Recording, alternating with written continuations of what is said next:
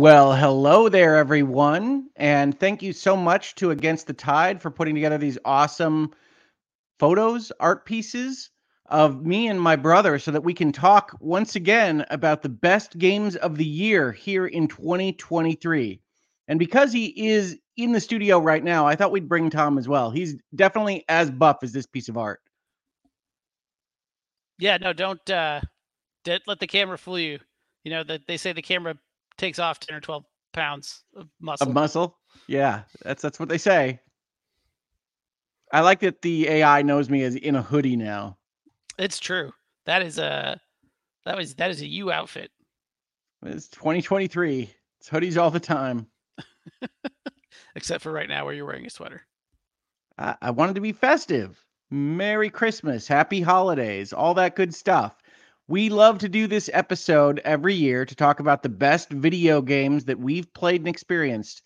It doesn't mean it's the best video games ever made or anything like that, because we can't play everything that comes out. We do our best, but 2023 was one of my favorite years in the history of gaming, and there are still things on our list that we didn't get to. So like prior years, Tom and I are going to go over honorable mentions that we didn't have space for on our top 10s, as well as things that you might expect to see, but you won't, either because we didn't play them enough or because we didn't like them as much as some of the other people that evaluate the video game industry. So with that said, you can prepare your angry hate DMs or comments, or you know what I really love?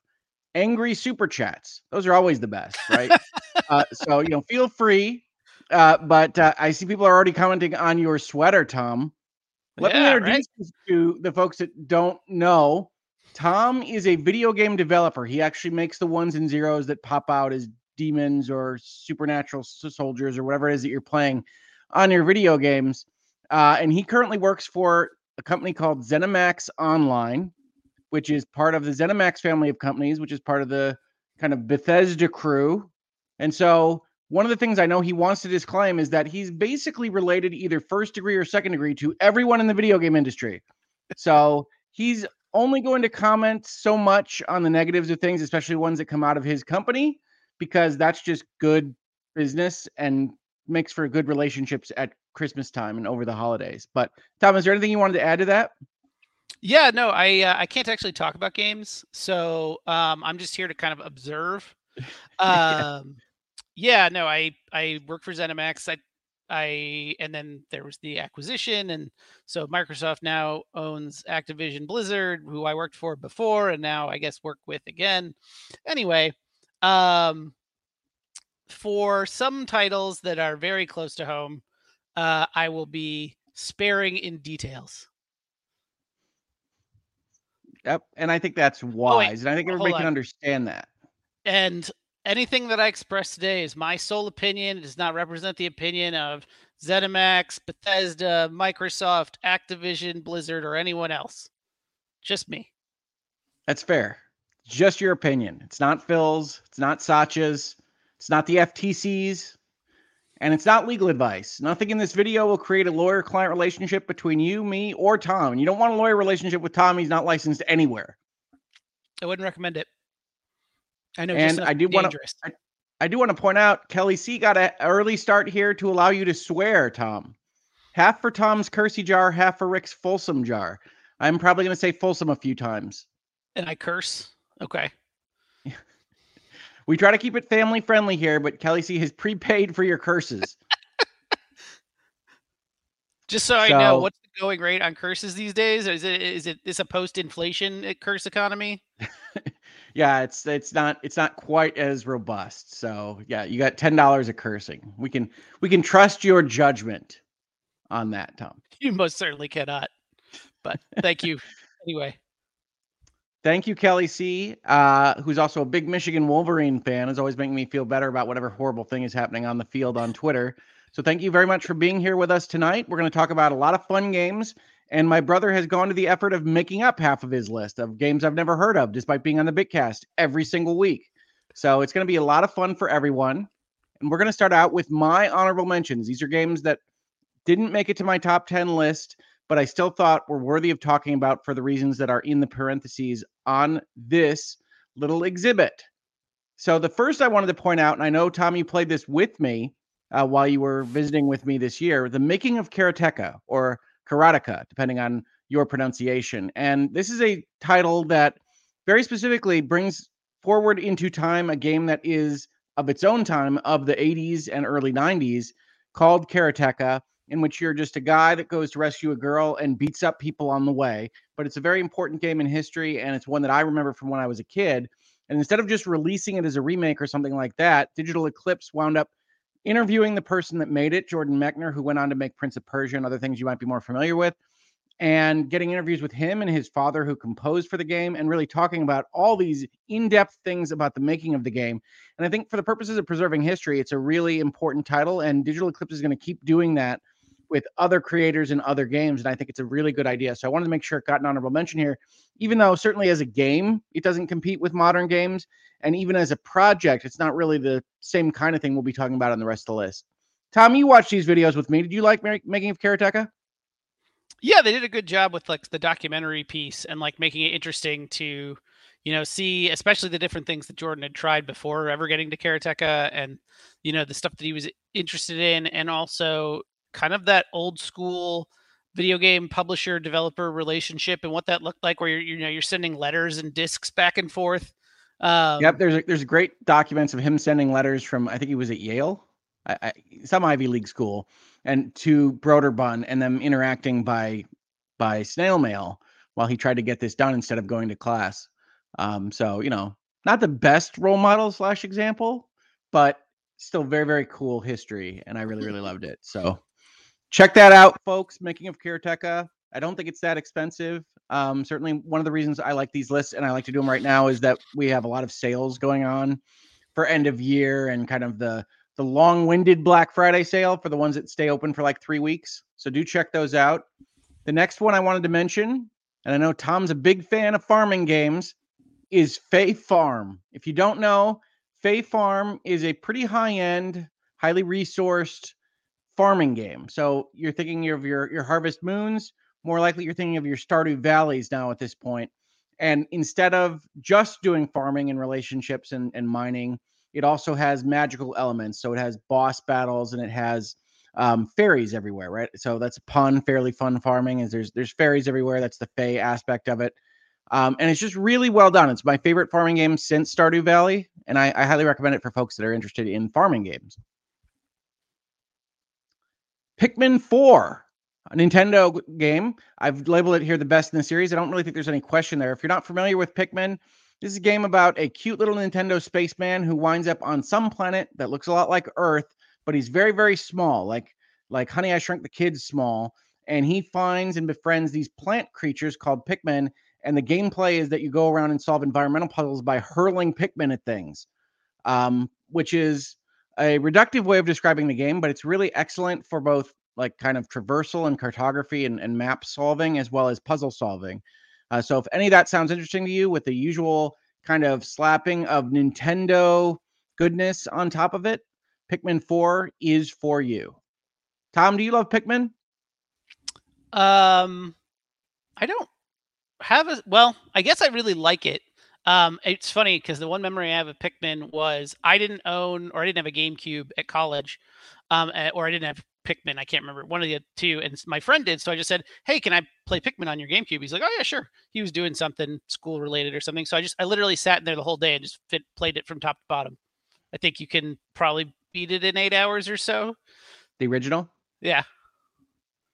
Yeah, I mean, they had a specific timer. A lot of people don't like the first Pikmin because it does have this kind of concept of you can waste too much time or spend too many resources and not get to the end state of that game. And they took that out for the most part in the future Pikmin titles and made it more of a kind of cozy core game, even though Pikmin 4 has a lot of monsters to beat and things like that, and it's a broader game than the prior entries. It still doesn't bring back that time pressure, which is really resource management pressure because it's not real time, but I digress. I also note that Dan Rodriguez, my co-host of the Seasoned Gaming Bitcast, which you can find on every Sunday, except these 2 Sundays coming up because they're Christmas Eve and New Year's Eve, is here to ask for where my Spider-Man 2 praise is. We'll see if it comes, Dan. We'll see if it comes.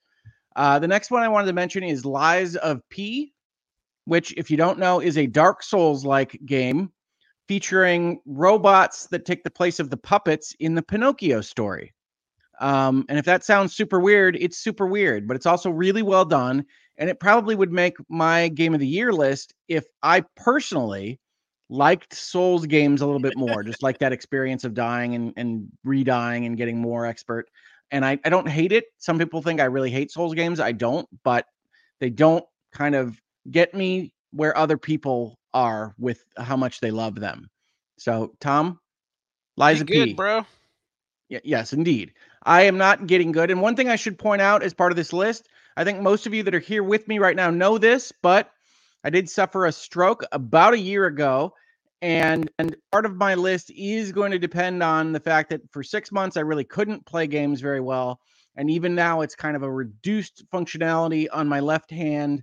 And so games that are really, really hard are even harder for me at this point, and they don't tend to gel with my play style right now. So that is, in fact, get good, bro. But that's where I'm at right now. I feel like that's as far as I can push that now. Now I feel bad. Well, I mean, one of the things I did want to mention to folks is that, hey, Tom, this is the first time that we've sat here chatting about video games with snow out my window since you were sitting in my hospital room. So all sorts of memories are flooding back. This is an interesting time. We can tell them some And stories about moonshiners. that's right. We'll talk about moonshiners. We'll watch Young Sheldon episodes. We'll talk about video games. If we were talking about the video games we were talking about at the start of this year, we'd be talking about Forspoken commercials, and whether or not Final Fantasy was going to be any good, I think. And like the Assassin's Creed Mirage ad, I think like every 5 seconds. That came in October, but we spent a lot of time this year. We did. Oh, maybe that's what I was thinking of, was when we were hanging out in October. Yeah. So my brother is fantastic. And I think I've told this story as part of my stroke series, but when he heard about my condition, he dropped everything. He drove into town. He lives in Wisconsin. I live in Southeast Michigan. And then he was there in the hospital room when I regained consciousness. So he's awesome. I love him. But it does mean that he had to spend more of his year looking after his brother that couldn't quite do everything he wanted to do than he probably would have liked. And so while I would usually make fun of the fact that he's only available for one episode a year, I do think that he well earned his freedom from me and not doing videos with us this year in particular. But he was amazing. We could have recorded a lot of stuff, but Rick was indisposed. Well, and I wasn't really able to string together long sentences or thoughts that would have made any sense to anybody for big periods of time there. So, as folks know, I've only started kind of making videos at any kind of volume over the past month or so, and certainly not the volume I was at last year.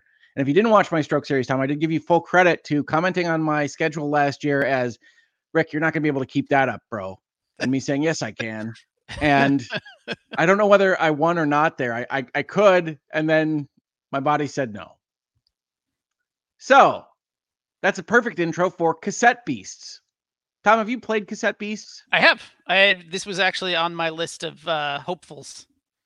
Oh, yes. So there's so many games that came out this year that we could have done 3 honorable mentions lists a piece, but we are going to try to keep this to 3 hours or under.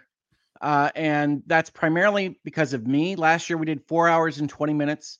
And for the most part, I've done enough bitcasts now that I know that at about the 3 hour mark, I start fading. And so we're going to try to do it in 3 hours or under, or maybe a little bit over if we wind up talking too much like I'm doing right now. But either way, that's the aim for today's episode. So hopefully you'll be with us for that whole time. And we'll talk about some more of these games like Cassette Beasts, which is a really cool Pokemon type game where you have cassettes and you put a cassette in a player and you become a cute little monster. And these fights are done on 2v2 rather than 1v1. And with a great soundtrack and cool visuals, I really like it as much, if not more, than playing Pokemon. So Pokemon has always seemed to be a kind of low-hanging fruit for people to go after with a fun premise of collecting monsters and fighting them. But this is the first time I can really recall where I've liked it as much as Pokemon. Maybe Temtem. Temtem is close, but I really, really like Cassette Beasts a lot. So if that sounds good to you, check that one out. I really like that one. Tom, do you like it? Yeah, no, I like Cassette Beasts. I agree that it's got a fun soundtrack and an interesting design. they have a weird system where you can basically take any two monsters and jam them together and get something. At least as far as I've played so far, that's just a combination of their abilities. I don't know if it evolves past that. But I do they have a song that they play in the cafe that every time I hear it, I laugh. I can't remember exactly why, but it's something like everyone. So basic premise in Cassette Beasts, people are in an alternative world and no one can get out of it. And so the cafe is like, we're all stuck here and there's nothing we can do or something like and it's not like sing-songy. It's like chill, like Starbucks Yeah, no, music. it's like lo-fi cafe music. And I think it's something along the lines of like we're stuck in a boat without wind, but there's enough air and we're all in it together, so it's going to be okay. Yeah, but Something it's along just those really lines. chill. And so when I listen to it, it just makes me laugh. And for the important things, I agree entirely with Claude Simeon here. I like Young Sheldon so much more than Big Bang. I do too. I tend to like family sitcom setups and workplace sitcom setups more than friends sitting on a couch in an apartment setups. So that might be part of it. But I think Young Sheldon does a good job. And I wouldn't have found it if I wasn't sitting in a hospital with very few choices on my television. Tom can attest to that. We watched all sorts of crap. We did. And thank you to June B for gifting the 5 Hoeglaw memberships. I really appreciate it. Folks, do check out the emojis if you get one of those memberships. We have a lot of them. We're going to try to add more. I really like the hype party here. If you watch Lawyers and Dragons, we also have just pictures of brains, which came before my stroke, but I find to be particularly ironic now. So enjoy all of those. And thank you so much, June B. Next is the Talos Principle 2, talking about brains. This is a puzzle game in which you manipulate lasers and prisms and things in a first-person environment to solve environmental puzzles while also participating in a robot society after the end of mankind. So, if any of that sounds interesting to you, please do check it out. It is a fantastic puzzle game. It's really well thought out how they've implemented the puzzles and how you interact with them. It's not at all loosey-goosey or sloppy like some indie games. And I'm not trying to call out indie games here exactly, but one of the things that I like about puzzle games that I really enjoy are that there's kind of specific rules that you can learn, specific ways that you can adapt to the puzzles. And Talos Principle 2 does it as well as anybody else. And I don't like kind of sloppiness. Should I try to run past this gate because it takes that long for the gate to close kind of thinking. And Talos Principle 2 doesn't have any of that. So please do check it out. It's very long. It has a ton of puzzles and it has a lot of things to say about existential thoughts regarding robots, AI, and humanity. So what better things could go together? How far have you gotten in Talos Principle 2, Tom?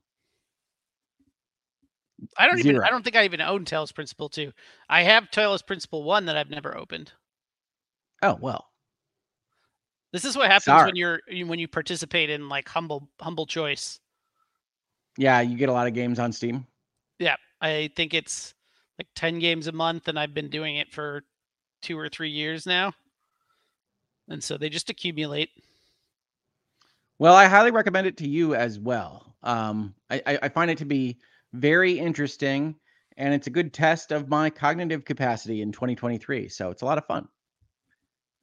Next, not quite as cognitive, but also as fun, the Crew Motorfest, which I put a pun in the parenthetical because it's literally Forza Horizon, but now brought to you by Ubisoft.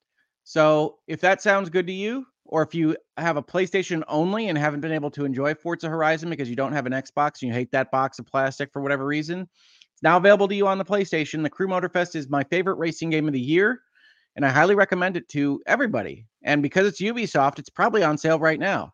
Ubisoft sales at the end of the year are always just designed to make you feel bad about spending full price on their games. Someone was telling me about the Avatar sale. Oh, it's all right. I mean, I expect it. I think Avatar's on sale for like 30. They sold it for 70 last week. Oh, 50 was what I heard, not 30. I don't know where they're getting 30, but I mean, I think my buddy Ains at the Bitcast bought his for 30. But either way, Ubisoft, I actually like their games more than some, but they go on sale very fast. That's true. So check out the Crew Motorfest if you like racing or boats or flying planes or videos of semi-popular YouTubers that introduce racing.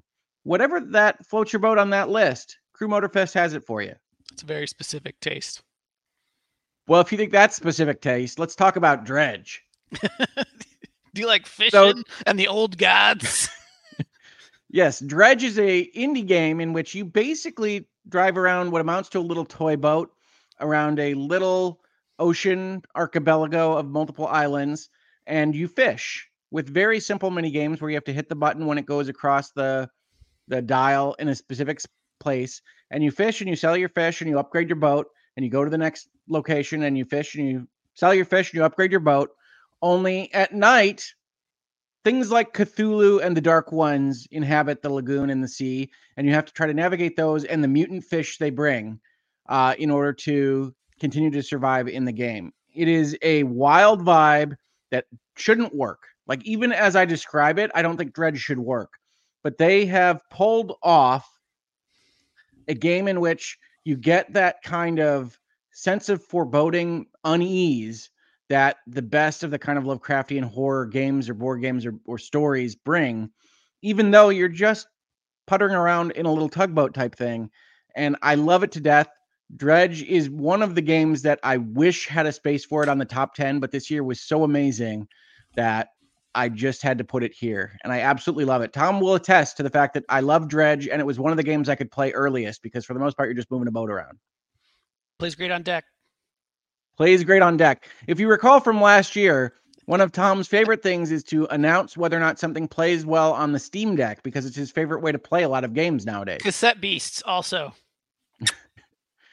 And I know Against the Tide last year asked for which games on our list would be acceptable family fare.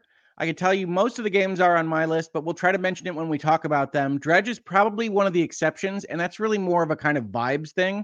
It's not like it's grotesque. There's no swearing, some of that stuff, but it is kind of existentially disturbing and frightening, probably more for the player than the observer, but Dredge is the closest on this list, I think, to being a problem. The Crew Motorfest might have some lyrics somewhere in some song because it's kind of rocking, I guess, but I don't think so.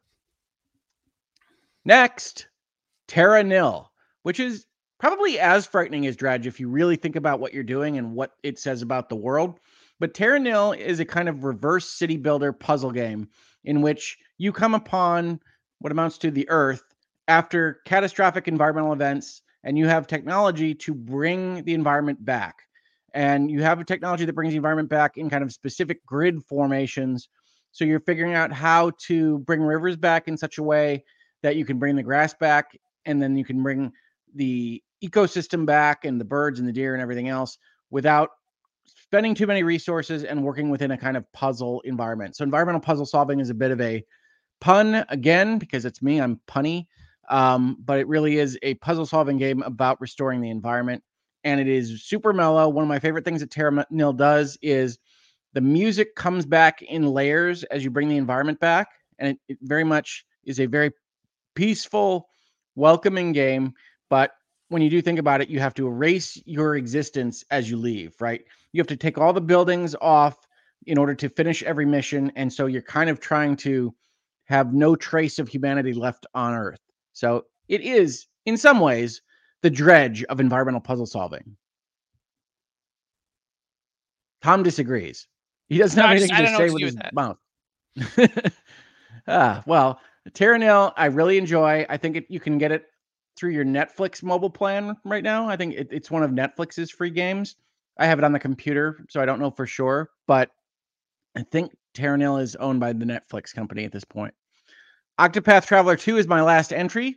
For those of you that have been following the channel long enough, you know that Octopath Traveler 1 was one of my top 10 games the year it came out, which I want to say is 2018, but I'm not positive. I love Octopath Traveler. It is an old school Square RPG done in what they call HG2D, so it looks like a Final Fantasy VI overlapped on 3D graphics, and Octopath Traveler 2 is essentially more Octopath Traveler. It doesn't really go super far from the Octopath Traveler mold, but I continue to like the notions that it brings up of traveling, of going and finding specific specialities around the world for things like weapons and armaments, and having to know those things kind of innately and getting the feeling of being a tourist and a traveler, as well as I think one of my favorite turn-based battle systems in RPGs. So if any of that sounds good, throw on one of the best scores in gaming this year in terms of music, and you have yourself a really good RPG experience, but not good enough to make the top 10 because this was a heck of a year for RPGs, folks. Tom, did you play either of the Octopath Travelers? I played the first one a little bit. I did not play the second one at all. I agree. I like the battle system. I love HD 2D, 2D HD, HD. Anyway, I love that visual It's just style. marketing. Yes. Octopath is mostly the progenitor of it. I've seen a couple others do it. And I just think it's a very cool style that I hope we see more of. I didn't play any 2 at all. I watched you play some of it. Definitely seemed like, more Octopath, like Octopathier, if you want. Octopathier.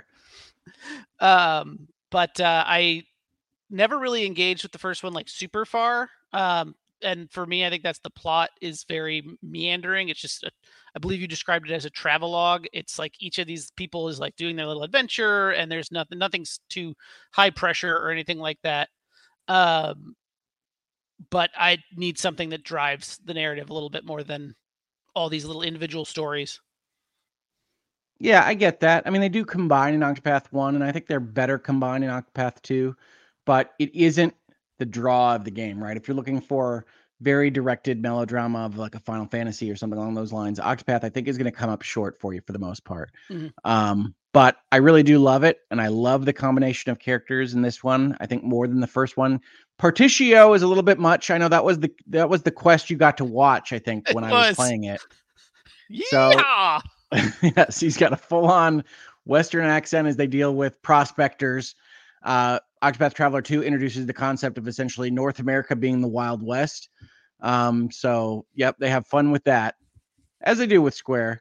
But before we get too far ahead, I do want to introduce backstage here Mr. Runkle of the Bailey himself, Ian Runkle, here to make me feel good about all of my entries and all of my positions on video games. He loves talking games with me, and he's going to agree with everything I have to say. And before he can do that, I'm going to mute him.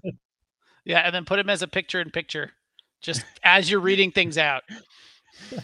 Ian's got like a whiteboard or something. He'll just start writing, I don't like this one. I just like share screen or something. Just be a big thumbs down emoji. Be like Val Kilmer from Maverick. Just be like. Somebody came into my tweet when I was announcing this yesterday, Ian, and said, didn't you have a stroke because you made Immortality or Game of the Year last year? And I said, my doctors did not make that connection. They should have, though. I still love Immortality. Dr. House would have made that connection. He would have been breaking into your place and gone, Indeed.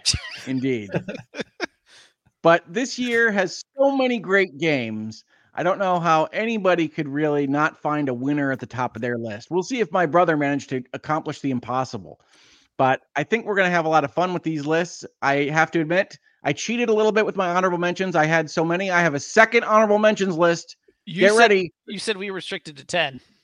The first time in Hoeg Law Video Game of the Year history, honorable mentions part 2, which is licensed honorable mentions. And the reason this gets its own list is, one, we had a ton of licensed properties this year, but 2, because I think licensed games are trying to do something different than just video games on the whole, which is they're trying to put you in a world that already exists in some way that people love, right? So there's movies here, there's books, there's TV shows, and this was a great year for saying, oh, I want to be in Star Wars. I want to be a Jedi. Star Wars Jedi Survivor was one of the highest rated games of the year.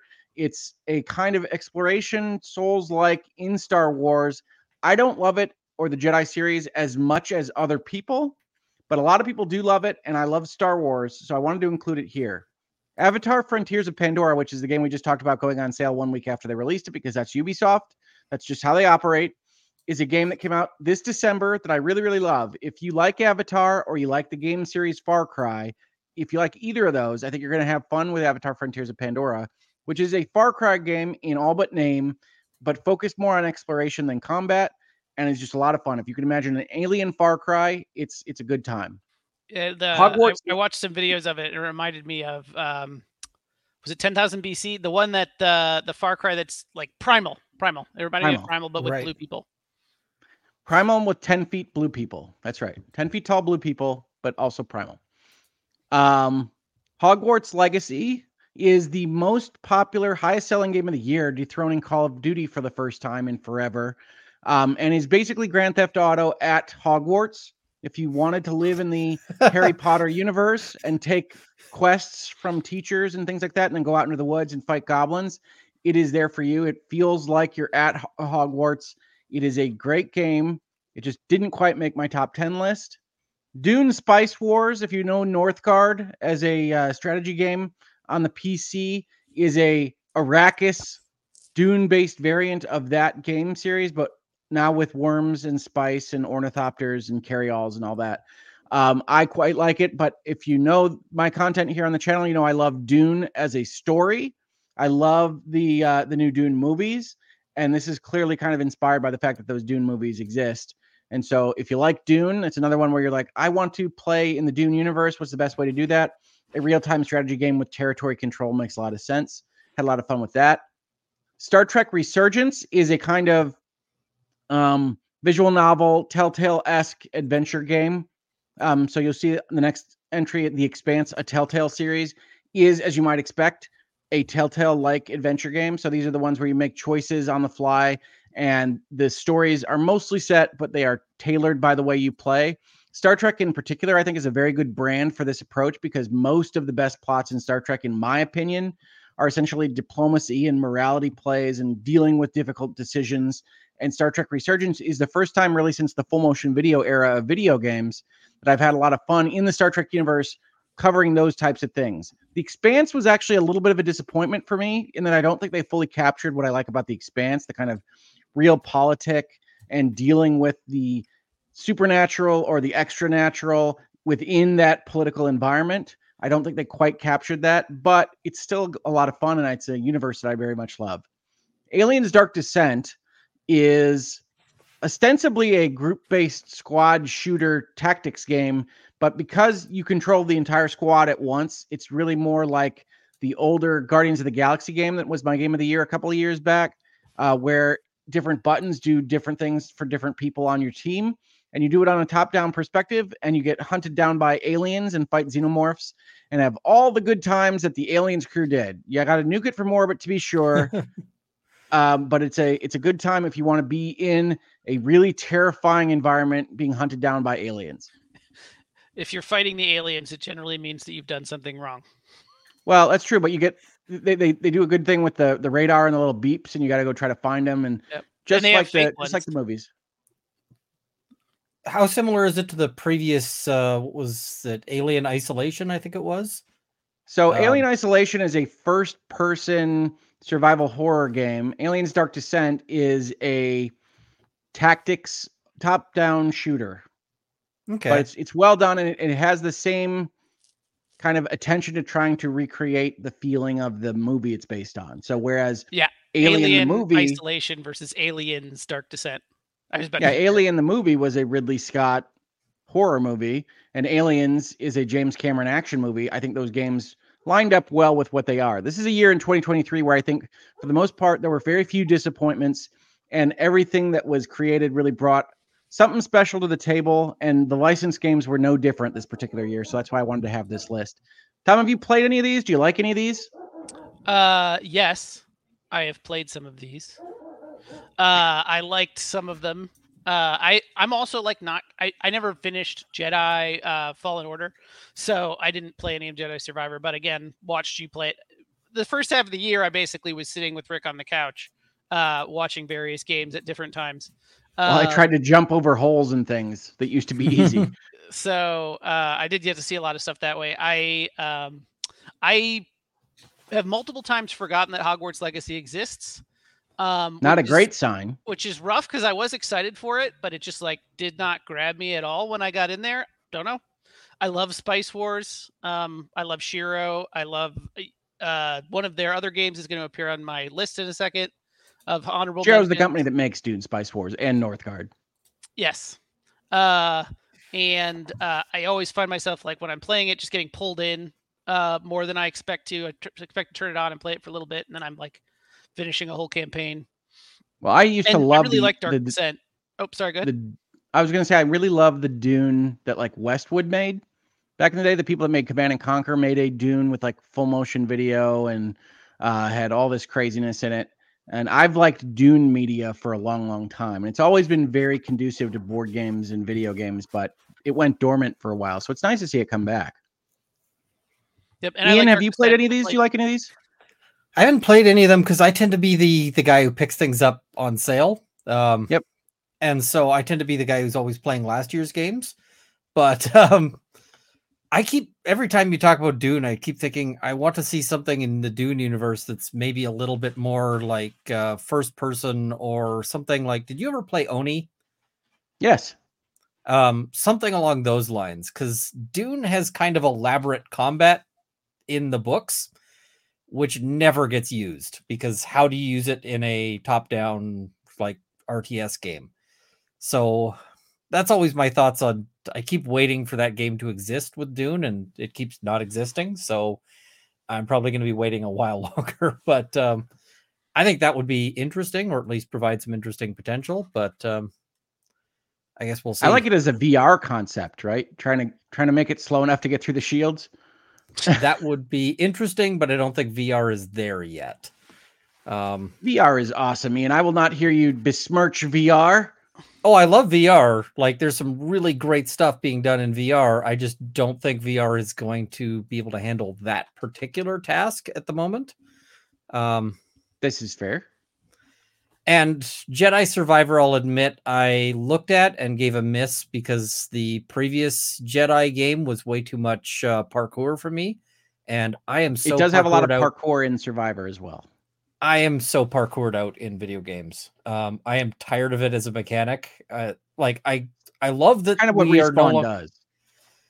Yeah, I love that we're past the age of like you are blocked by a small fence, but I also hate that everything is like, okay, and now you're going to have the climbing level over and over and over again, especially in games like the Far Cry style thing where it's like, and now go climb this thing for no effing reason. No, you have to climb this thing to get to the tree root in order to get your skill point. Yeah, you got to climb up there to flip the switch, and it's like, no, it's a tree root. You put your little braid on the tree root. I hear what you're saying. Yeah, man. I'm so tired of that mechanic, and the instant that goes away, I will be I'll be happy. I'll get you a save with all the tree root skill points. It's not even just that. It's just that whole you remember the days of like and I guess they're not entirely gone away, but like here's a cutscene with like you have to act at various points. A lot of the parkour ends up feeling kind of like a variant of that. Because it's overly designed. Yeah. Certainly, I think in earlier Far Cries, that was the case. And that was a very successful mechanic in Far Cry 3, and I think Ubisoft dragged it across multiple games until they made it a little bit more organic. Not literally organic. Avatar is literally organic, but I mean more organic presentation, so it doesn't feel like you're just being completely directed. The other thing is that the parkour is always kind of they want you to feel like it's an open world where you can climb anything and do anything, but they also need you to actually have barriers, because games are about barriers in a large way, right? You can't get from here to there without solving the thing in between. And as part of a game design thing, people hate when they can't figure out how to engage with those things. And so you get the color coding that appears in just about every game, where it's like, okay, the climbable things are all yellow. Yes, we do have the guy with the bucket of yellow paint running around. And man, that takes me out of a game when I'm just walking around and like suddenly there's the bright yellow climbable point, and it's like it's this thing that just steps out of the game, like steps out, slaps me, and is like, remember, you are playing a video game right now. It's like, oh, okay, there went immersion. But I mean, there's some bright yellow things I can jump on. So Ian's hardcore, Tom. He's hard to please. I have, that's become a peeve because it's been such a thing with so many games that I just kind of go, okay, we could just let this go now. Like, you've done it. Find a new way to do it, or a more immersive way to do it. Like, either stop doing it or do it better. And yeah, I saw this comment and I entirely agree. When I think of Star Wars, like the previous one, Jedi, whatever it was, Fallen Order. Yes, I love like the bits of running around lightsabering. That's kind of what I'm feeling like when I'm doing a Jedi thing. There is a lot of that in Jedi Survivor, but there is also a lot of bouncing between walls to try to gain height and whatnot. Yeah, and I the think bouncing between walls is never really part of like my Jedi fantasy. No. So I think the answer is this is what Respawn does, right? Like this is what they built for Titanfall. This is what makes them money in Apex Legends. And so it's what they do in Jedi Survivor. I agree with you not being part of the Star Wars fantasy. And I mean, the thing is, I'm not saying it's a bad game for that. It's just not a game that is appealing to my particular interests on that. It's like, okay, that's not gonna work for me, but it'll probably work fantastically for someone else. It's very highly rated, and I think it's very good. It was very difficult for me to play early on because of the parkour. I will tell you, I'm sure Tom can admit to watching me essentially try to jump onto a pipe that goes out over a ledge because that's where you need to get to the next area, and just missing, and my Jedi would fall and die repeatedly, as the difference between landing and not landing in terms of moving the left stick and your thumb is like 2 degrees. And when you're trying to get that specificity back in your thumb, it was not the right game for me to play for a long time. And I still haven't gone back to it to enjoy it more fulsomely, but I have gotten about halfway through. I think a lot of those games also suffer from, ideally when you fail at something, it should still be fun. And you should be going, I want to do that again. Whereas like the falling off of cliffs thing, I find I very rapidly get to like, I just want this to be done. Like when you're trying to make Jedi, it doesn't kill you when you fall. You only lose a piece of your health bar. But if you do it enough times in a row. But it's still like, I just want to be past this annoying jump, right? Like they'll have something where you have to jump 3 times in quick succession or something. And I'm just like, this isn't a fun challenge. Like I'm never going to go and tell my friends how awesomely I did at this jump. It's just a task that I have to accomplish in order to, and there's a certain point where I'm just like, could you let me like go the long way and fight a bunch of people to get around this? Cause I just don't want to do this.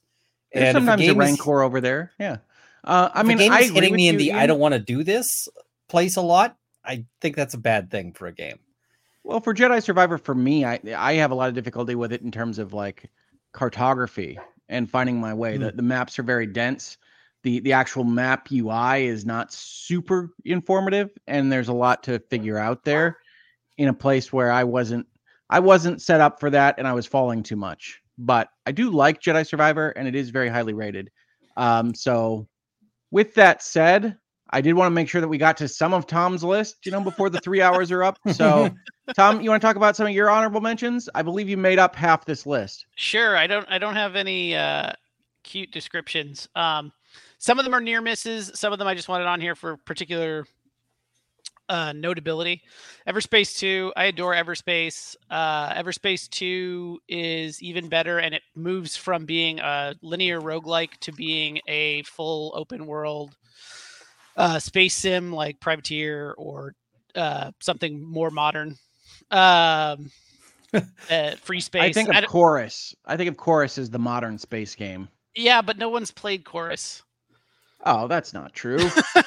Anyway, see, if it's got a comparison to Privateer, now I'm thinking I should check this out. I mean, it's a little bit more gamey. The thing I tell people about Everspace is that it is a space game built on like a loot action backdrop. So it is a little bit less designed to make you feel like you're the space mercenary in Privateer. Like it's not as concerned with realism or trying to present that to you as much as it is trying to give you fun, which I think is fine. And Dan Rodriguez here, as I said, one of the co-hosts of the Bitcast with me, says, Tom, Everspace 2, Chef's Kiss, and he loves it. It's freelancer / Diablo, he says.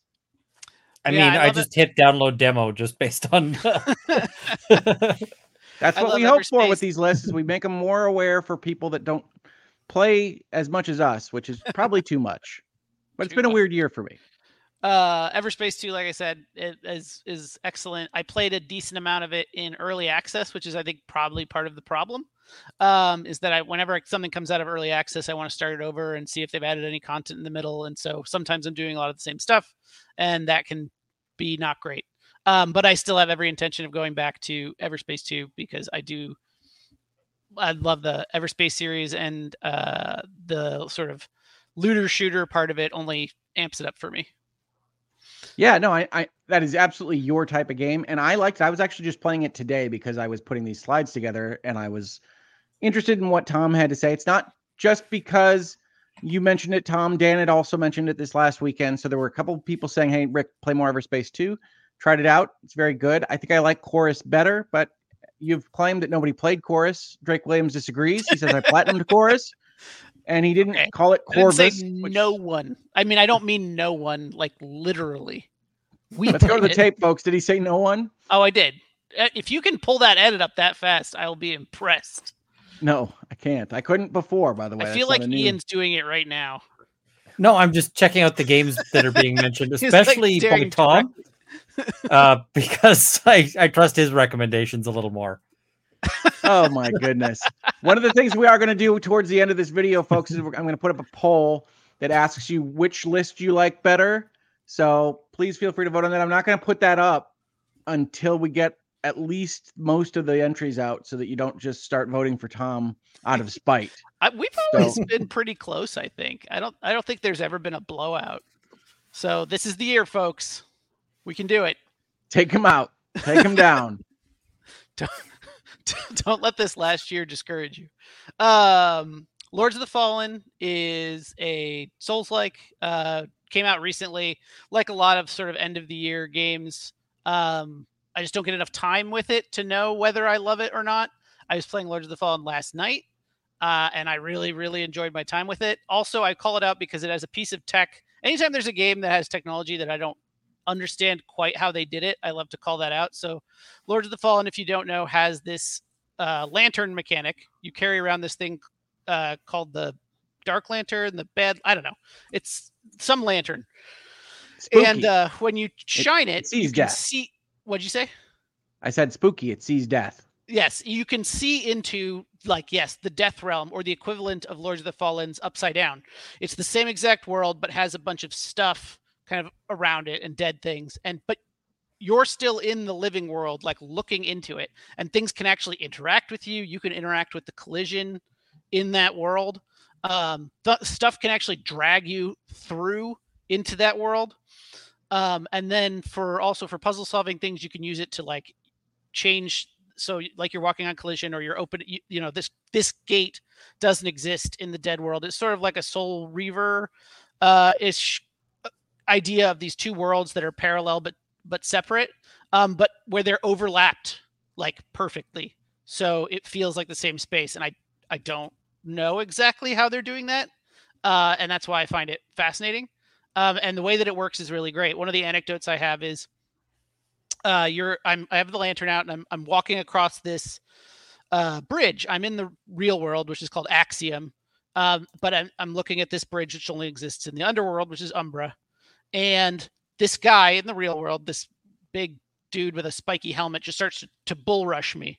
And so I go, and I look straight down and then look back up. He fell through the floor because the lantern wasn't highlighting the collision anymore. And so he fell because there was nothing there for him to stand on. And I was like, I don't Brilliant get it. job. I don't know what you guys are doing, but this is amazing. So that's why I wanted to specifically call that one out. I do like the game developer in you talking about it as had more time on it.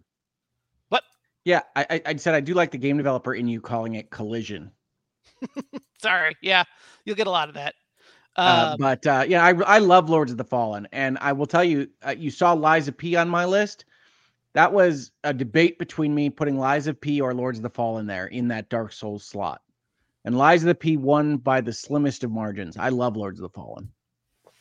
Yep. Meet Your Maker the reason this is on here basically was I got obsessed with it for about a 2 to 3 week period and then completely dropped off of it when I felt like I'd kind of seen everything. For those Tom who don't can know, do the full-on burnout. I can. He And can get super into a game and then burn out.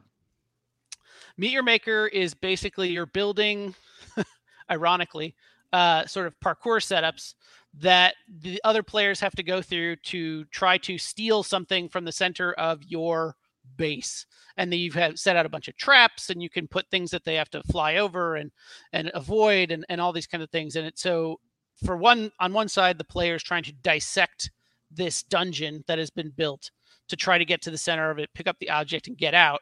And then on the other, more twisted side, you're building the dungeon and trying to figure out how you can really trick players or get them to look one way while you stab them from the other, or just any number of other tricks.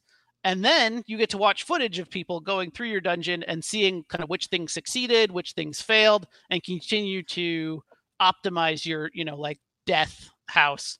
And the whole thing is in this really bizarre setting where the thing you're actually recovering is genetic material that you're then giving to this thing called the Chimera, which is a monster. Disturbing.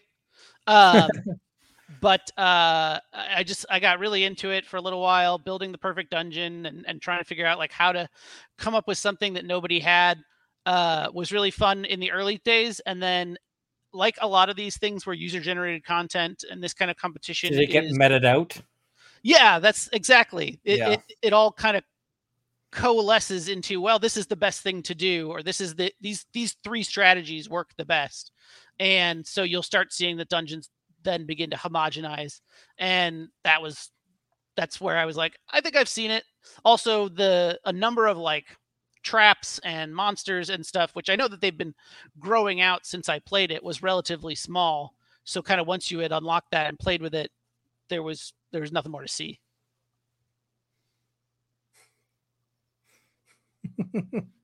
Yeah, and he really did play it a ton. I remember many nights essentially falling asleep on the chair next to him to the awful sounds of like people getting gutted by knife traps and things. And he was really grin. into it. Yeah, no, it's like, this is lovely. But he was nice enough to be around and playing something. Yeah, that's how it sounds. He was playing something so that I, would have a buddy, and it was horrifying. But yeah, I think it has had a couple of DLCs come out. It's from the people that make Dead by Daylight, if you know that game, which is one of my favorite multiplayer games. But it is even weirder than that. So I mean, Dead by Daylight is not that weird. It is if you read the background stuff. They love writing. Like Behavior loves writing stories, which is hilarious because you don't need it for the game, but I love it. And so like everybody has a background, and the mist is a thing, and like there's a whole bunch of stuff in Dead by Daylight that's weird. But I will agree that actually playing the game isn't as bizarre as going into the Futurescape and feeding genetic stuff to a monster.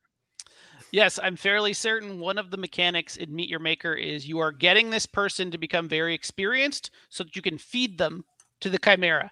They kind of gloss over it, but basically like this person, this clone that you've trained to be like good at traps or whatever, like basically just goes into a pit and then someone else comes out. Thank you for this musical soup too. If you had intended to leave a message, please do so. I'll try to snag it. But I really appreciate it. And thank you for the support for the channel, or for Tom. Maybe you just love to hear Tom talk. That's okay too. Final Fantasy 16. I'll be surprised if it doesn't appear on Rick's list. It was much better than I expected. The combat feels very good. The story that it was telling felt very interesting and well told. I just didn't have time. I mean, like, I think as Rick was saying, it was a really good year for RPGs, and really did not have time to give it the attention that it needed. And also it's not like overly challenging, but it does have a learning curve and a skill level, which if you you can't just kind of pop in and pop out. Like you have to kind of stick with it if you want to maintain momentum. At least that was my feeling. Well, in terms of get goodness, I beat Final Fantasy 16. So I'm not going to hear it from you. Yeah, and I want you to remember this. Dark Souls. I want you to remember this conversation that Final Fantasy 16 is here on Tom's honorable mentions list. When you see some of the entries on Tom's list, remember he didn't have space for Final Fantasy 16. Just remember. It's all fair. It's all fair. We there's only so many hours in the day. It's fair. Okay, so this is one Rick is like, this is not real. This is Brotato. So effectively, this is, if you'll recall last year, I talked about Vampire Survivors was on my list. I think it's going to spawn a whole bunch of spinoffs. It did. It had already, but this is, I don't know, 10 times as many this year as there were last year.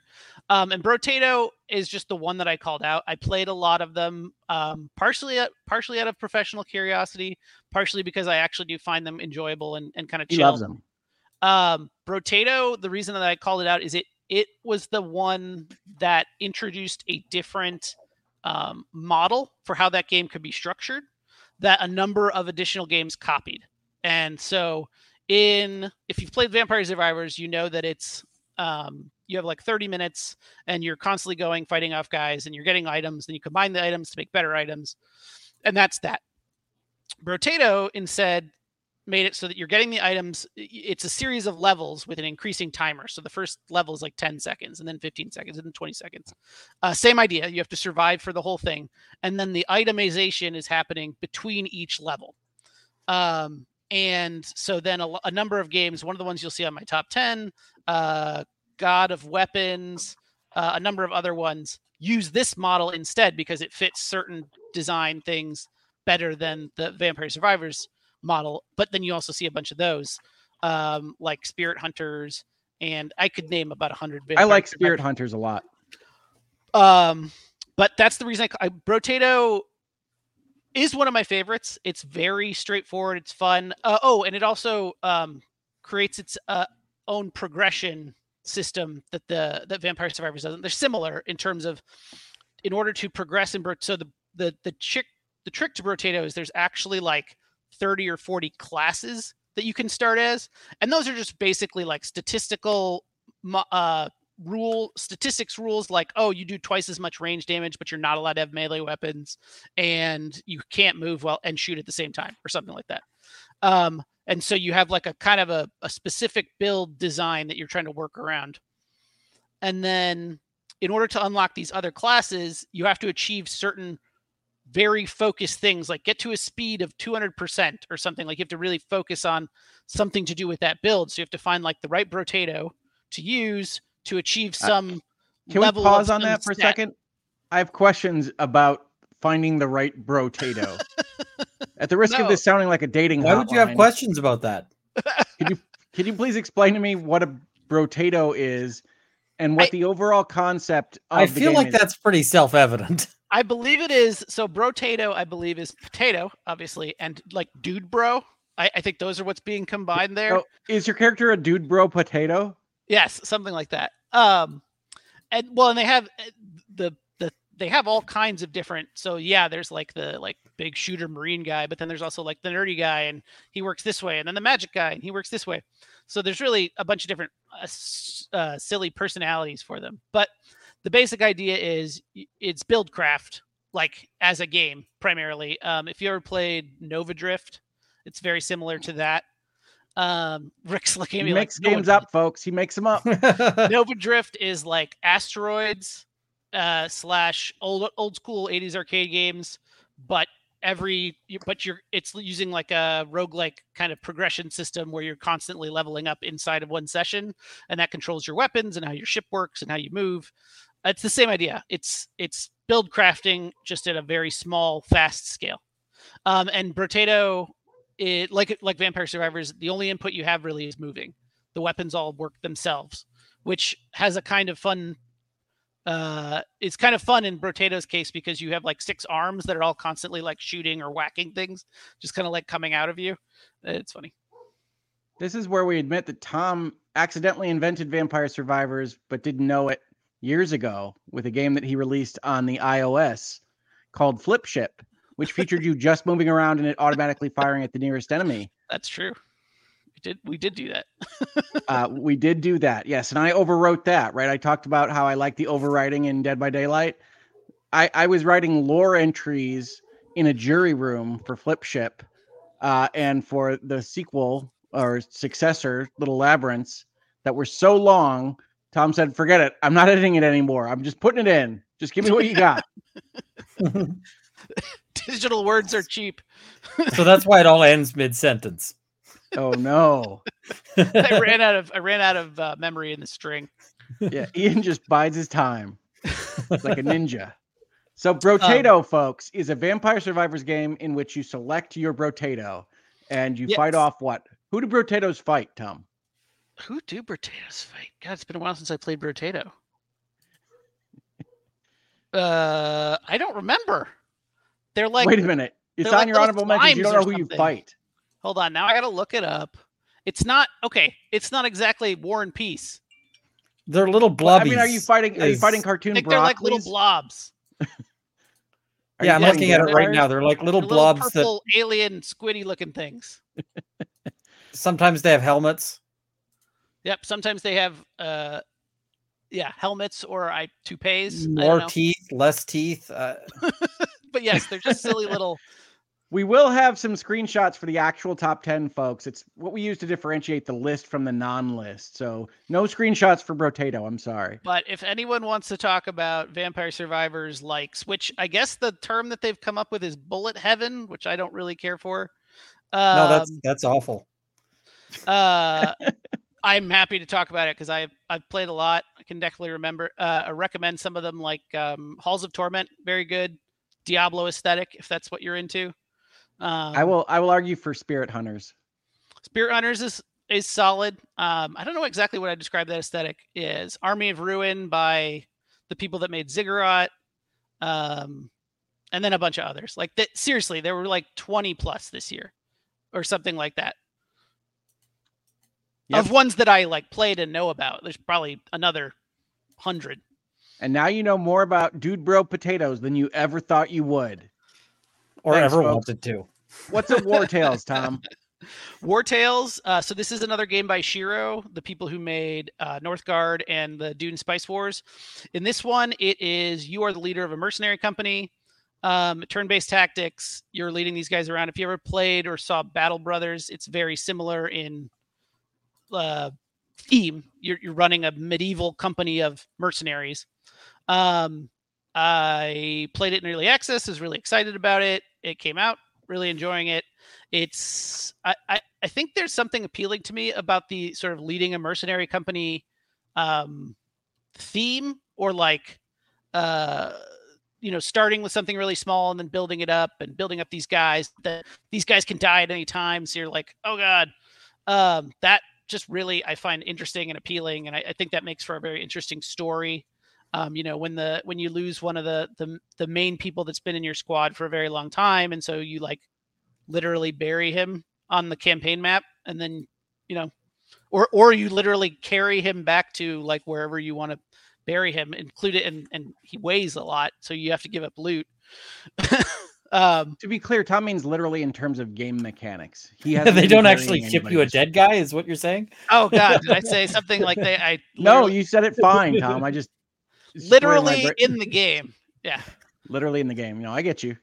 And I suspect this is not the last entry we'll hear about from you regarding squads and character development and having to deal with people going a little more quickly than you would hope.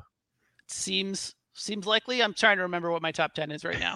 I do love it because Tom does forget it. He does. He knows he likes the game, but he forgets the order. I know my number one. I know my top 4. And then from there it gets a little hazy. Aces and Adventures just sort of hit me totally randomly. This is one that I got in a bundle. I was like, it looks okay.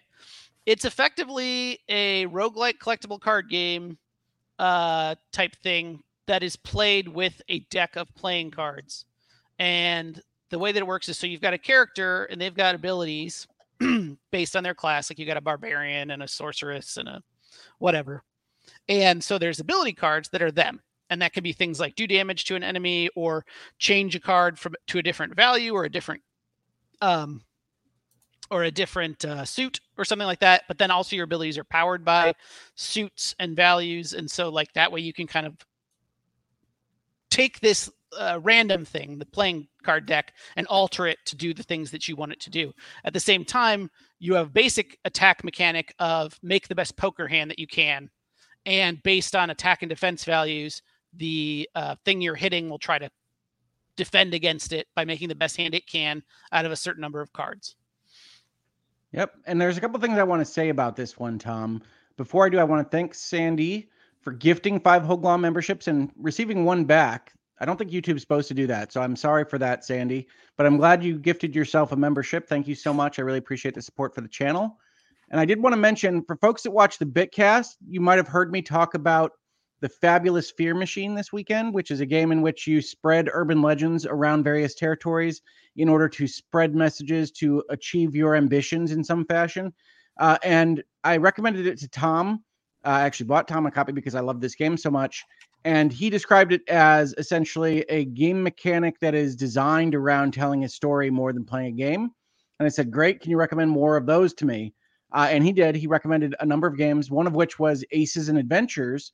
And this is a game where you do just have a poker hand, but you're playing through a story at the same time, and then you run up against a monster or a bandit or whatever, and then you wind up playing a version of poker with these special effects that Tom was describing. So you have a specific class, and that class might say all black cards are worth double attack. And so you're going to highlight your spades and your clubs, and you might have a card that then says you can change a card to a spade or something along those lines. And you have all these interactions from the special deck that go with kind of playing poker at the same time.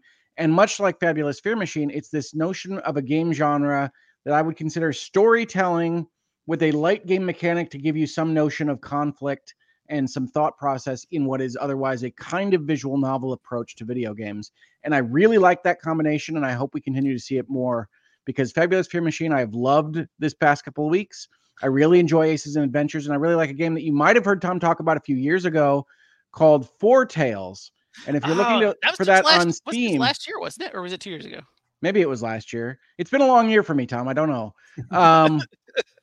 Four Tales, if you're looking for that on Steam, it's 4 like the end of B4, and it's Tales like stories. I think it's a terrible name. I never would have recommended it for marketing purposes, because I looked up for the number and Tales as in Tales of Animals, because it's a cartoon animal-based game. So all these cards look like they're from the old Disney Robin Hood.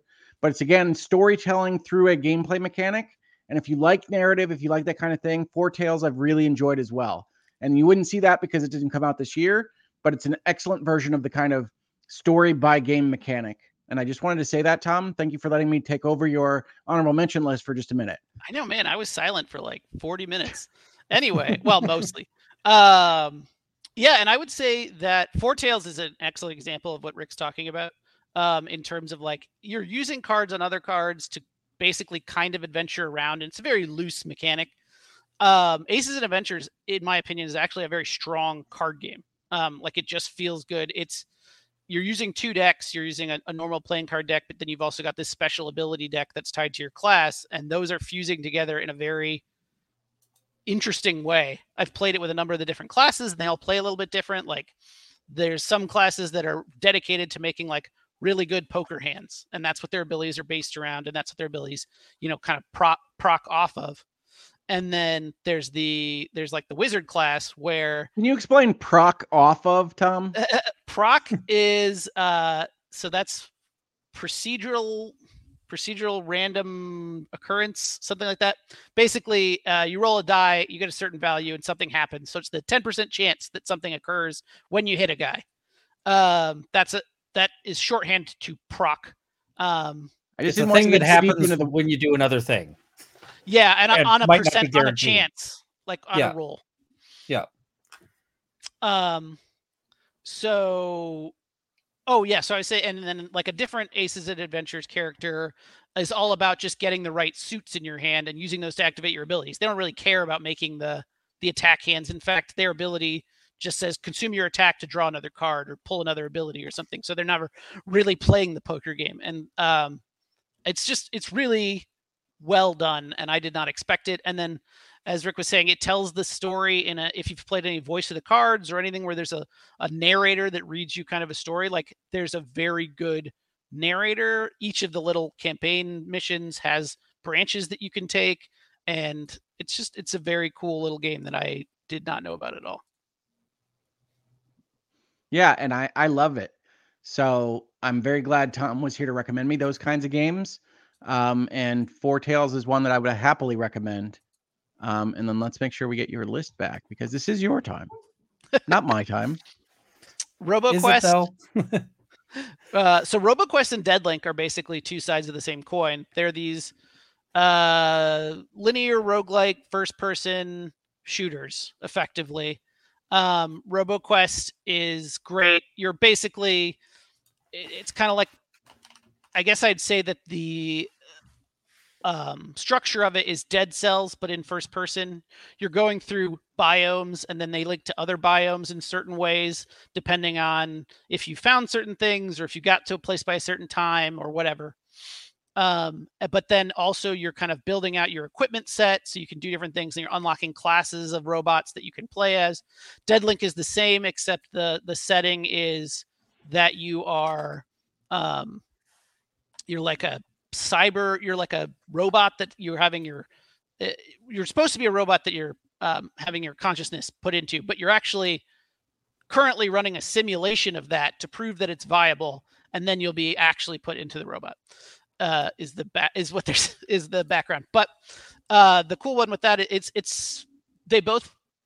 Deadlink plays out more like an arena battle, like a Doom or things like that, where you've got like a constrained area and you're fighting enemies, and there's a lot of movement to it.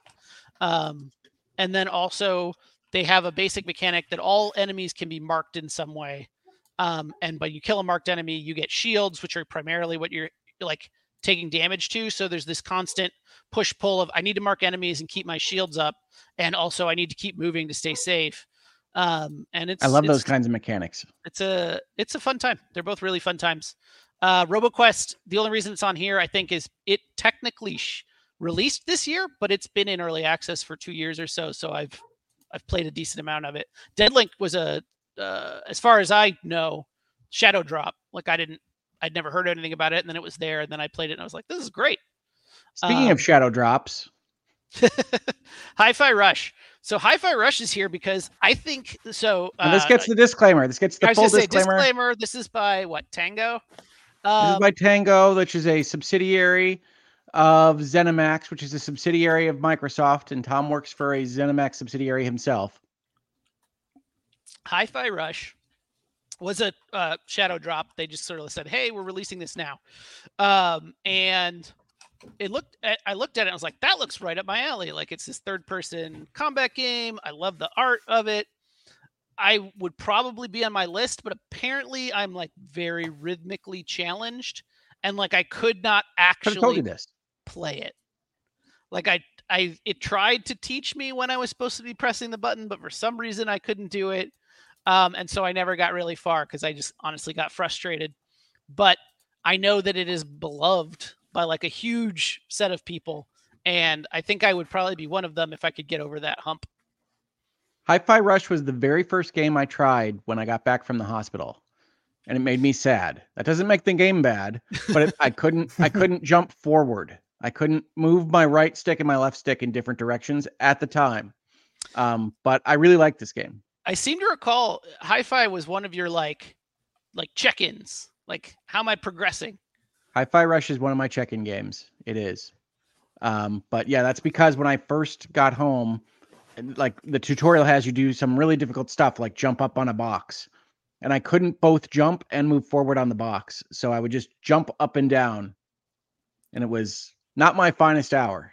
It's actually kind of amazing how much complicated stuff we do in video gaming all the time, in terms of like, I'm moving a mouse, I'm operating multiple keys, and in some games you might be doing something else. Like, there's now games that have like voice activation and random stuff like that all at once. And once anything like that gets disrupted, I was actually just thinking a little bit about this before I came on, because I'm trying to remember the name. Immortality, the game that I didn't like. Try to remember the name of your game of the year last year, Rick. You stooge. Part of why I didn't like it is that because of my attention deficit, I tend to have my Razer ages ago, or not, I forget who it was, made a thing to tweak the audio inputs. And so you could tweak them to basically focus on certain sounds that tend to be relevant in games. And so I tried Immortality with and without that, and with it, which is what I normally am doing, all of the audio cues are utterly invisible. I think you had mentioned that you were having trouble progressing in some fashion, and it was because one of the things you had running. Well, and you were saying that you didn't want to give me any spoilers. Somebody else came on Twitter and was like, here is an exact timestamp. And I was like, there is literally nothing here. And then I had to go back and tweak it. And I was like, oh, it's a really subtle audio cue that, if you had some sort of hearing loss, there is nothing in the game that tells you need perfect hearing to play this game. And so there's all sorts of little subtle places, and games are getting better at accessibility and so forth, but we still have problems. And I think that particular studio would probably be a little saddened to hear that they've accidentally created an accessibility problem like that. And really, Definitely. They should have lampshaded it a little more as to what you're looking for. Because I can tell you, if you're playing that and the audio cues don't come up, there is no game. I get that. No, I mean, I think that's a perfectly valid complaint. I didn't experience it myself. It was invisible to me. But I think that's perfectly valid about Immortality, which I'm always happy to talk about, even though it came out last year. But before we move on to our actual top 10 list, because we're definitely not doing a great job at our hour count, but that's okay. We're doing okay. We're going to get there. I'm not going to fall asleep on stream. I promised myself this. I'm also not going to slap myself in the face like Travis. But we're having a good time. I do want to thank Sandy, who gave even more Hoeglaw memberships, gifting 10 more. Thank you so much, Sandy. I really appreciate that. And I'm glad folks are having fun with this conversation. I'm enjoying watching the chat talk about what Ian says and what Tom says. And I just ignore when you talk about what I say, because nobody ever agrees with me, and that's fine. But speaking of people that don't agree with me, it's my father. Hey, Dad, how are you doing? Thank you so much for being a member for 18 months. Looking great, guys, he says. Welcome, Runkle. Great to see you all together. Happy holidays to all, and to all a good night. It's about Dad's bedtime. So thank you, Dad. I love you, and I really appreciate the support. It's early for him. Well, you never know. But, we'll see. The days are shorter. The days are shorter. Yeah, it's pitch black here in Michigan. I don't know what it's like out there in Wisconsin. Oh, yeah. It was pitch black at 4:40. Yeah, now, it's pretty dark out here, and it's earlier here than it is where you are. So you're a little bit more westerly. Now, in our format here, folks, as you heard me say, we also put a list together of things you won't see for various reasons that we can or can't talk about, but it's often that we haven't played them enough. But we want to mention them because a lot of other award shows, maybe you're a big Jeff Keighley fan, maybe you're a big fan of the BAFTAs, whatever it might be, might award these, and you might say, maybe they forgot quite the continuum you put together there. The BAFTAs and the Game Awards. It's Keighley and the BAFTAs. But we want to make sure you know that we didn't forget these. They just didn't make our list. So Spider-Man 2, sorry, Dan Rodriguez. Resident Evil 4, which is a remake of a game that I didn't love when it first came out. And I know that puts me in the doghouse with a lot of people in video games anyway. But I like the survival horror Resident Evils and not the action Resident Evils as much. And so Resident Evil 4 remake, I just didn't want to include on my top 10 list. Assassin's Creed Mirage and Nexus, the VR game, I enjoy. I enjoy both of them. I think they're good Assassin's Creeds. But it's just that hard to get on the list this particular year. Asgard's Wrath 2, which I can best describe as an immersive, full-scale God of War with dungeons from linear Zelda games of the Ocarina of Time era, is fantastic. But I haven't gotten far enough to include it on my list. Super Mario Brothers Wonder, I also love, but I've just found in my age at this point, Super Mario Brothers games aren't as compelling for long periods of time, and I wind up only playing a couple of episodes or a couple of levels at a time. I think Wonder is about as good as they can possibly do for me in that kind of 2D game format. but it isn't my favorite format in video games, so you find it here. Street Fighter 6 and Mortal Kombat 1 are excellent fighting games, but I don't love fighting games as much as other people do. And Remnant 2, Travis's favorite game, or one of his favorite games this year, is just not one that I loved as much as him. It is a Souls type game, and they have a lot of good things that they do in there with procedural generation and actually building their story so that it can send you to different alternative realities in different orders.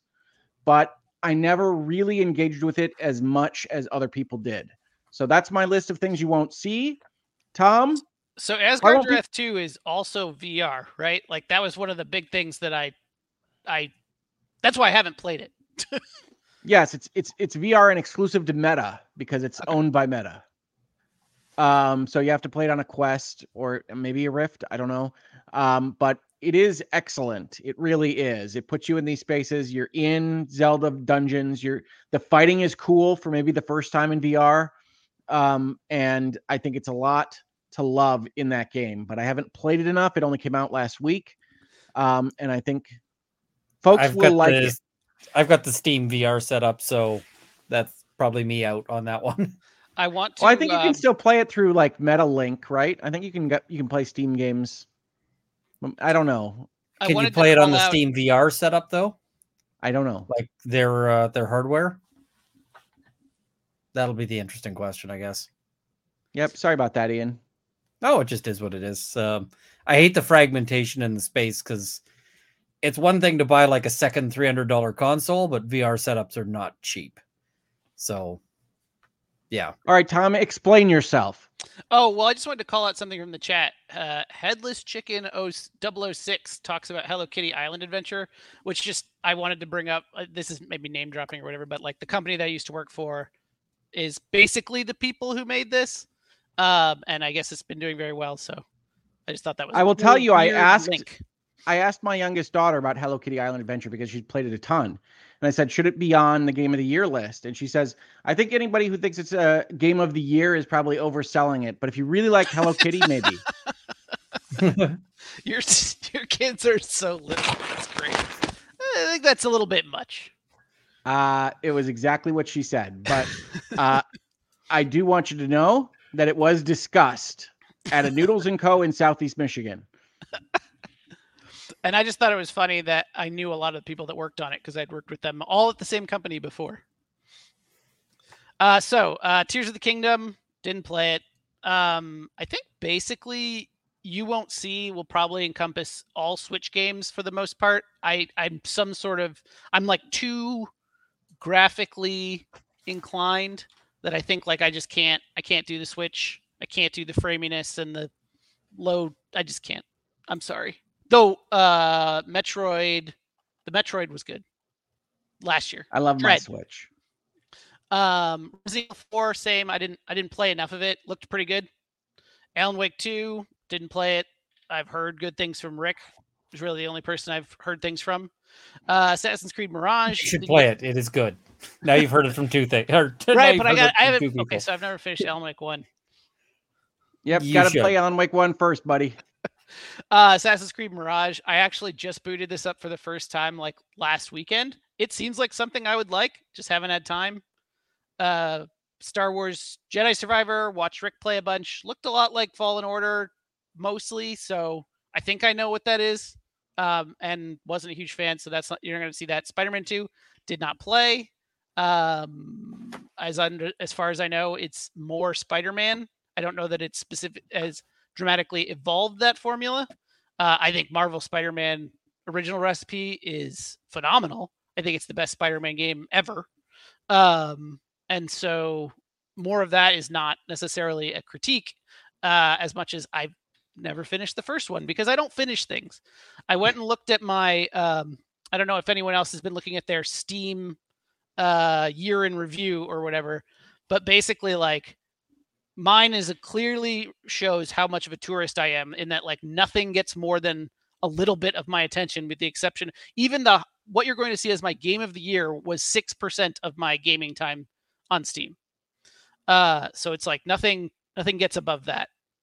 Avatar. My top is 11%. So yeah. I'm just looking at it now. Hitman 3 was 11% of my gaming time. There's a lot of game there. There is. You can play a lot of Hitman if that's what you're into. Sons of the Forest as well, which is a good solid which one? Sons of the Forest. Yeah. I like the Forest games. It's a bit rough because it's still in early access and all of that, but it's a good game. I didn't really know Avatar was out until Rick told me. Looked at it, so I was like, "Hey, look! It looks like Far Cry Primal in Pandora.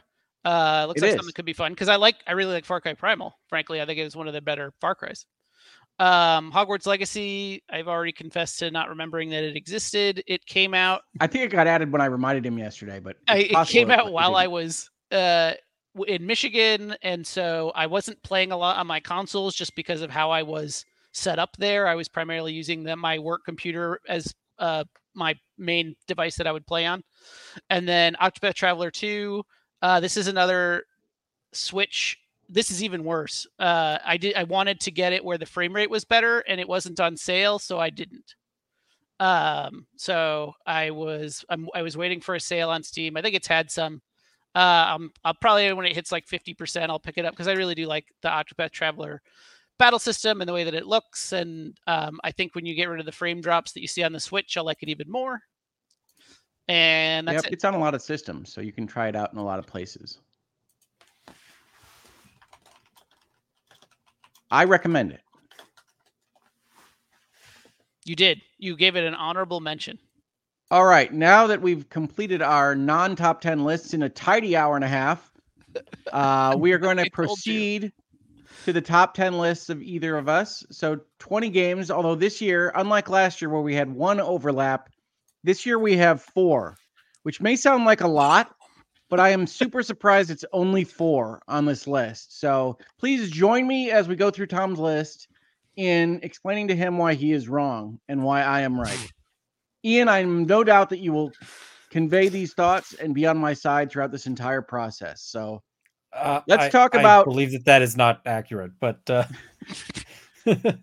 Let's talk about my number 10 game of the year 2023, which I think is my favorite year in the history of video games. The other alternative would be 1998, where you had Metal Gear Solid and Ocarina of Time and StarCraft and Half-Life, and is just an amazing year in the history of games. I think this is my favorite year. My number 10 game of the year is Starfield. So let's talk about it, Tom. Starfield, a brand new Bethesda RPG. I'm sure you can talk about it very openly. Seems cool. Seems cool, says ZeniMax employee Tom Hoeg. Let's put it on the back of the box, folks. Back of the box. So for those of you that don't know, because you didn't listen to Todd Howard's roundtable discussions of the meanings of humanity and existentialism in the universe, and who can blame you, Starfield is the next Bethesda Games open world RPG of the lineage of things like Skyrim and Fallout 3 and Fallout 4 and Fallout 76. It is a game in which you are in some future version of humanity and you are exploring the universe to try to solve some of the universe's mysteries while also engaging in various faction and subplots related to how these people live their lives, either in the United Colonies, as you can see on your screen right now, or in the very, very cowboy-esque frontier space within the Starfield universe, and fight pirates and cults and do other things within that environment. I love this game. I think it isn't as great as people wanted it to be. It isn't Skyrim in space because it has a certain amount of clunkiness that goes along with traveling from planet to planet using fast travel systems and only engaging in space battles within small arenas around a planetary orbit and things of that nature. And I think it has a menu system that doesn't intuitively teach you how to build ships or build colonies as well as it could. But it has all of those elements within this game. So for somebody that loves Star Trek, that loves the notions of exploration, of optimism in the face of humanity's future, I really enjoy Starfield. It gives me all those vibes, and it's my number 10 game of the year. Tom, do you have anything more to say on Starfield that you feel comfortable saying? That was actually very well put in terms of like, I've been thinking about Starfield and trying to figure out like exactly what I wanted to say about it, what I liked about it, what I didn't. What I can say is it gripped me hard when it first came out. I don't know if it just been like what I was in the right place at the right time mentally or what. But I immediately just sunk time into it. I think that I guess what I'll say is I think that above all, the starship building is truly inspired, and I think could be a game by itself for the most part. I think the way that you can set that up, and if you just continue to add depth to that, figuring out, oh, how do I structure this so I can have my crew maximized, and then can do these space missions and stuff. Like, I loved that system. It is prohibitively expensive, so it is hard to engage with initially, unfortunately. So I'm still trying to figure out how to make enough money to build the ship of my dreams, but I really do love that system. I have yet to play it. I'm sort of waiting for the mods to catch up to it, because Skyrim, in some ways, there were some really good mods to Skyrim, including people who are just like, I'm going to make a whole new quest. So I'm kind of waiting to see. And I'm also just cheap, so I always tend to buy games when they come out like a year later, unless they're something that really grips me. And a lot of the press around this one was bad. It was, and I think it was in large part because it wasn't exactly what people were expecting. It's a little bit different than Skyrim, as a for instance. And so I think there's a lot there. One of my favorite bits about Starfield is that you can land on seemingly random planets, and there will be something like Colonial Williamsburg in space there that you didn't even expect to see. And there's 50 quests and 60 characters, and it feels like a very dense environment that's been well thought out. And I don't always get that from world building. I didn't get that from Cyberpunk 2077 when it was supposed to have it and it released, and I love The Witcher. But Starfield had it, and some people describe those kinds of things as quote unquote boring because it isn't fighting a dragon. You're not yelling dragon shouts at things, and it is a much slower boil. But it's a space that I would rather be in than a fantasy landscape, and so it definitely leans towards my tilts. And it has, as much as you want to give it, it gives back. So that I always like to see in a video game, and it's why I love it as much as I do. But that's number 10, right? So that tells you a little something about this year. Starfield would have been a higher ranked game for me most years that I've lived, but it's number 10 this year. Let's see what Tom's number 10 is, because it's definitely going to be on the tip of your tongue. Oh yeah, I really want to see the screenshot that Rick grabbed for this. So Bioprototype is the vampire. Oh, nice. The Vampire Survivors that is going to appear on my top 10 list. And the reason is because it is completely nerdy. It is like for lack of a better word, I'm gonna expound on it. It is like a programmer game. And what I mean is you are building all the attacks using basic kind of programming logic inside of the game. And and it's done in a way that it's not like super obtuse, but basically, like, you'll put in a thing, you're putting the idea is that you're building out this organism, so you're putting body parts in or whatever. So one of the most common is the spine. All the spines work the same way, is that they trigger an effect every so often, and how often it is complete. They're all random. They're like loot, basically. They're all randomly determined. Like, how strong is it? How many links go off of it? How often does it trigger, etc. So you'll get better pieces and can sub them in. But basically, it'll say, all right, I go off every so often. Okay, well, what happens when that happens? Okay, launch this set of projectiles. Okay, what happens? And then it's like, oh, projectiles. Then you add another effect that's like, okay, when this thing dies, what happens? Oh, it explodes. And you can even branch off of that. So it's like, oh, this thing explodes, but it also spawns even more projectiles. So each of the 5 projectiles that you just spawned blows up and spawns another 5 projectiles that then do another something. You're building these like crazy chains. And so like what you're seeing here, all those pink dots are effectively things that this character has fired as part of their like designed powers. And you get multiple brains, which are each a different sort of like power set that you build. And so you can just make these crazy wild builds, and like it's super fun. Did you ever play a game called Legend? It's really old. So I don't believe so. It was this ancient. You were a wizard that was running around in dungeons, and you'd build spells that would work like that with like different runes. And this was back at like the Atari ST Commodore 64 kind of era. Mhm. So like super old. Your description here makes me think of that, which is a good thing, because that's something that I'd wanted to see more games do for a long time. I'm guessing that this is less programmery than say like Bitburner, which is just do things in JavaScript. But oh yeah, no, this is so what you're seeing when you construct this is just a tree. Basically, each thing can link to multiple other things. And what happens, it's basically the way they describe it in when you're setting it up is like when the left thing happens, the right thing happens. So like the spine is like every 5 seconds I activate, and then the right thing is like launch a bunch of projectiles. And then the next thing will be like what to do when this effect ends or something. And then then you can trigger something from that. And there's some basic rules about what can link to what. So you might have like, it looks like maybe potentially these little purple guys are guys that he's actually spawning. So you can, that's another thing that you can do. That's one different way you can take the build. And it uses the same framework as Brotato in that you have a bunch of different initial kind of classes that you can build around. And by setting yourself up to achieve like very high values or do really crazy stuff, you unlock new characters that have different focuses that you can play with. Like, oh, this one only has one brain, but everything's 5 times more powerful. So you can't have as much crazy stuff going on, but all of your effects are more powerful. So how can you build like the ultimate, like one brain thing? I agree, yeah, Jojo. That's fair. Here's the This thing. is a fair criticism. No, fair, and it plays great on deck.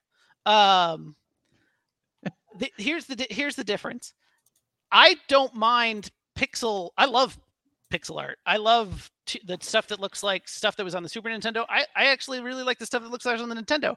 The problem I have with the Switch is it's trying to look like real, like modern PS5, like real. It wants to look like a full-blown 3D, and it ends up, it doesn't have the power that it needs to do that, so it ends up falling flat, in my opinion. It's the difference between like pixel art versus jank, because where you get like, oh right, that's supposed to, but like look at the polygons clipping into each other, look at weirdness. Yeah. Speaking of pixel art, Tom, I don't know if you've played this. I did want to throw out a reference, but I haven't played it enough. I got it this last week. Have you heard of a game called 9 Years of Shadow? Maybe, if it's what I'm thinking it is. 9 Years of Shadows is a game in which you are a character named Europa, who's a kind of Sailor Moon warrior girl who brings color back to a anime landscape in a kind of Metroidvania setting, or Mega Man, depending on how you want to frame the game. But it's excellent. And certainly from an artistic standpoint, it's very beautiful and it has great music. So if you like those things, you might want to check it out because it's a good game. I have not played that one, so I'll have to check it out. I think I have one that's called like 30 Minutes of Shadow or something like that, which is why I think I'm getting confused. If there is a different time of Shadows, then it's not the greatest titling, but yeah. Well, just consider it because I have been enjoying it a lot and it's really gorgeous. It's not on my list, guys. The game I was thinking of is called 20 Minutes Till Dawn. So no shadows at all. Well, it implies that there are lots of shadows. It's all shadow. It's always darkest before the dawn. No shadows, just darkness. Anyway, all right. So bioprototype. I have an important question to ask. Is a Brotato a kind of bioprototype? I don't believe so, but man, if I get to the end of bioprototype and there's some sort of crossover, I will lose my stuff. I swear. You have to construct a Brotato.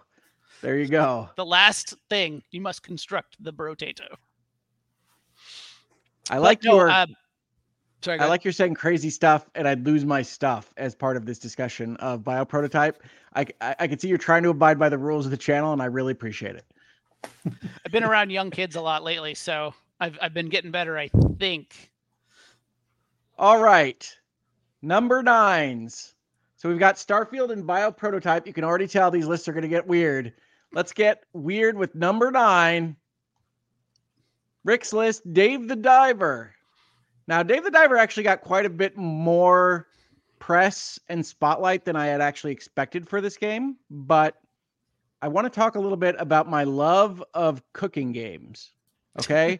So I love all kinds of cooking games. I get cooking games that are just like cookie clicker type games where you're just tapping on things. I get cooking games that are ultra complicated, screen capturing, key pressing, cook Are serve you delicious excited type cooking for games. Cook Serve Delicious 4? I love Cook Serve Delicious, and I think it's a little bit odd that Cook Serve Delicious has now gone into the apocalypse, but I really like Cook Serve Delicious, and I'm actually a big fan of it. It's a great very game. bit of writing. And Dave the Diver, for those that don't know, is a game in which you are a little pixel diver man, and you go through a procedurally generated ocean environment to catch fish to sell at this sushi restaurant back here. And so it's ultimately a cooking game with a dungeon dive type element. And that's also one of my favorite kind of genres. As a JRPG fan, I've often liked the setup of you've got a town and it just so happens to be situated right next to a giant dungeon. And the heroes come in and they hang out in the town and then they go into the dungeon.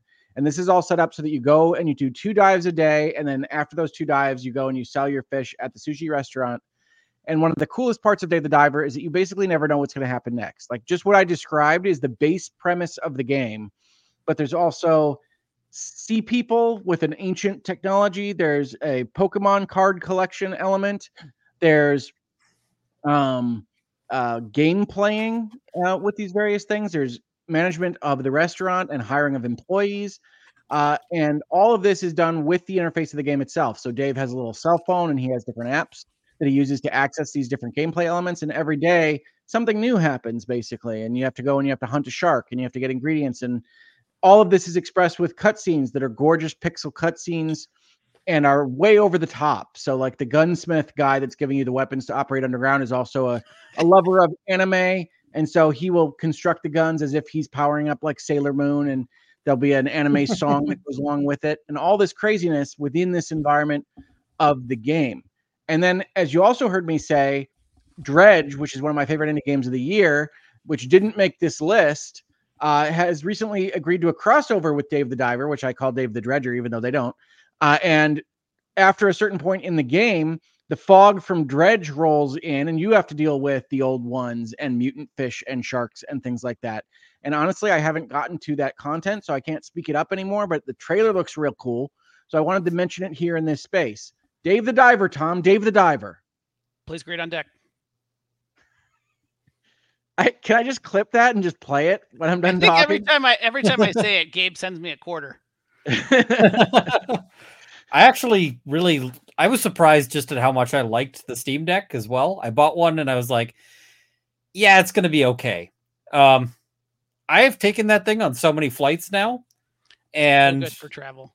It is so good. I've got my laptop and I'm just like, I'm leaving the laptop in the bag. I'm playing on the Steam Deck because it's just so much better for that sort of space. Oh, and you know, you're thinking, oh, it's a small screen. I forget it's a small screen really fast. And the controls are actually, I am a person who hates consoles because the controls typically suck. I've actually found the controls, like I can play Hades on it, which Hades is not a game for you're having trouble with the controls. Hades is the opposite of that. So I like to think since you're fishing that the cat is actually making this comment, but the cat I really appreciate it, Callista. I see this. The cat is like, I want all the fish. I gotta slip out. I'm really curious as to so I'm gonna have to watch this later to see the top 10 because Ian, thank you for dropping in. Oh well, I always love these partially for snark, but also just because I get some great recommendations on this, and I think I've already expanded my wish list by several items. So Tom's got more games you've never heard of. I can almost guarantee it. I want to hear about all of them, but I will have to do that. Might have been the most unheard of, but maybe you've got some more winners. I think that one I'm just gonna the middle.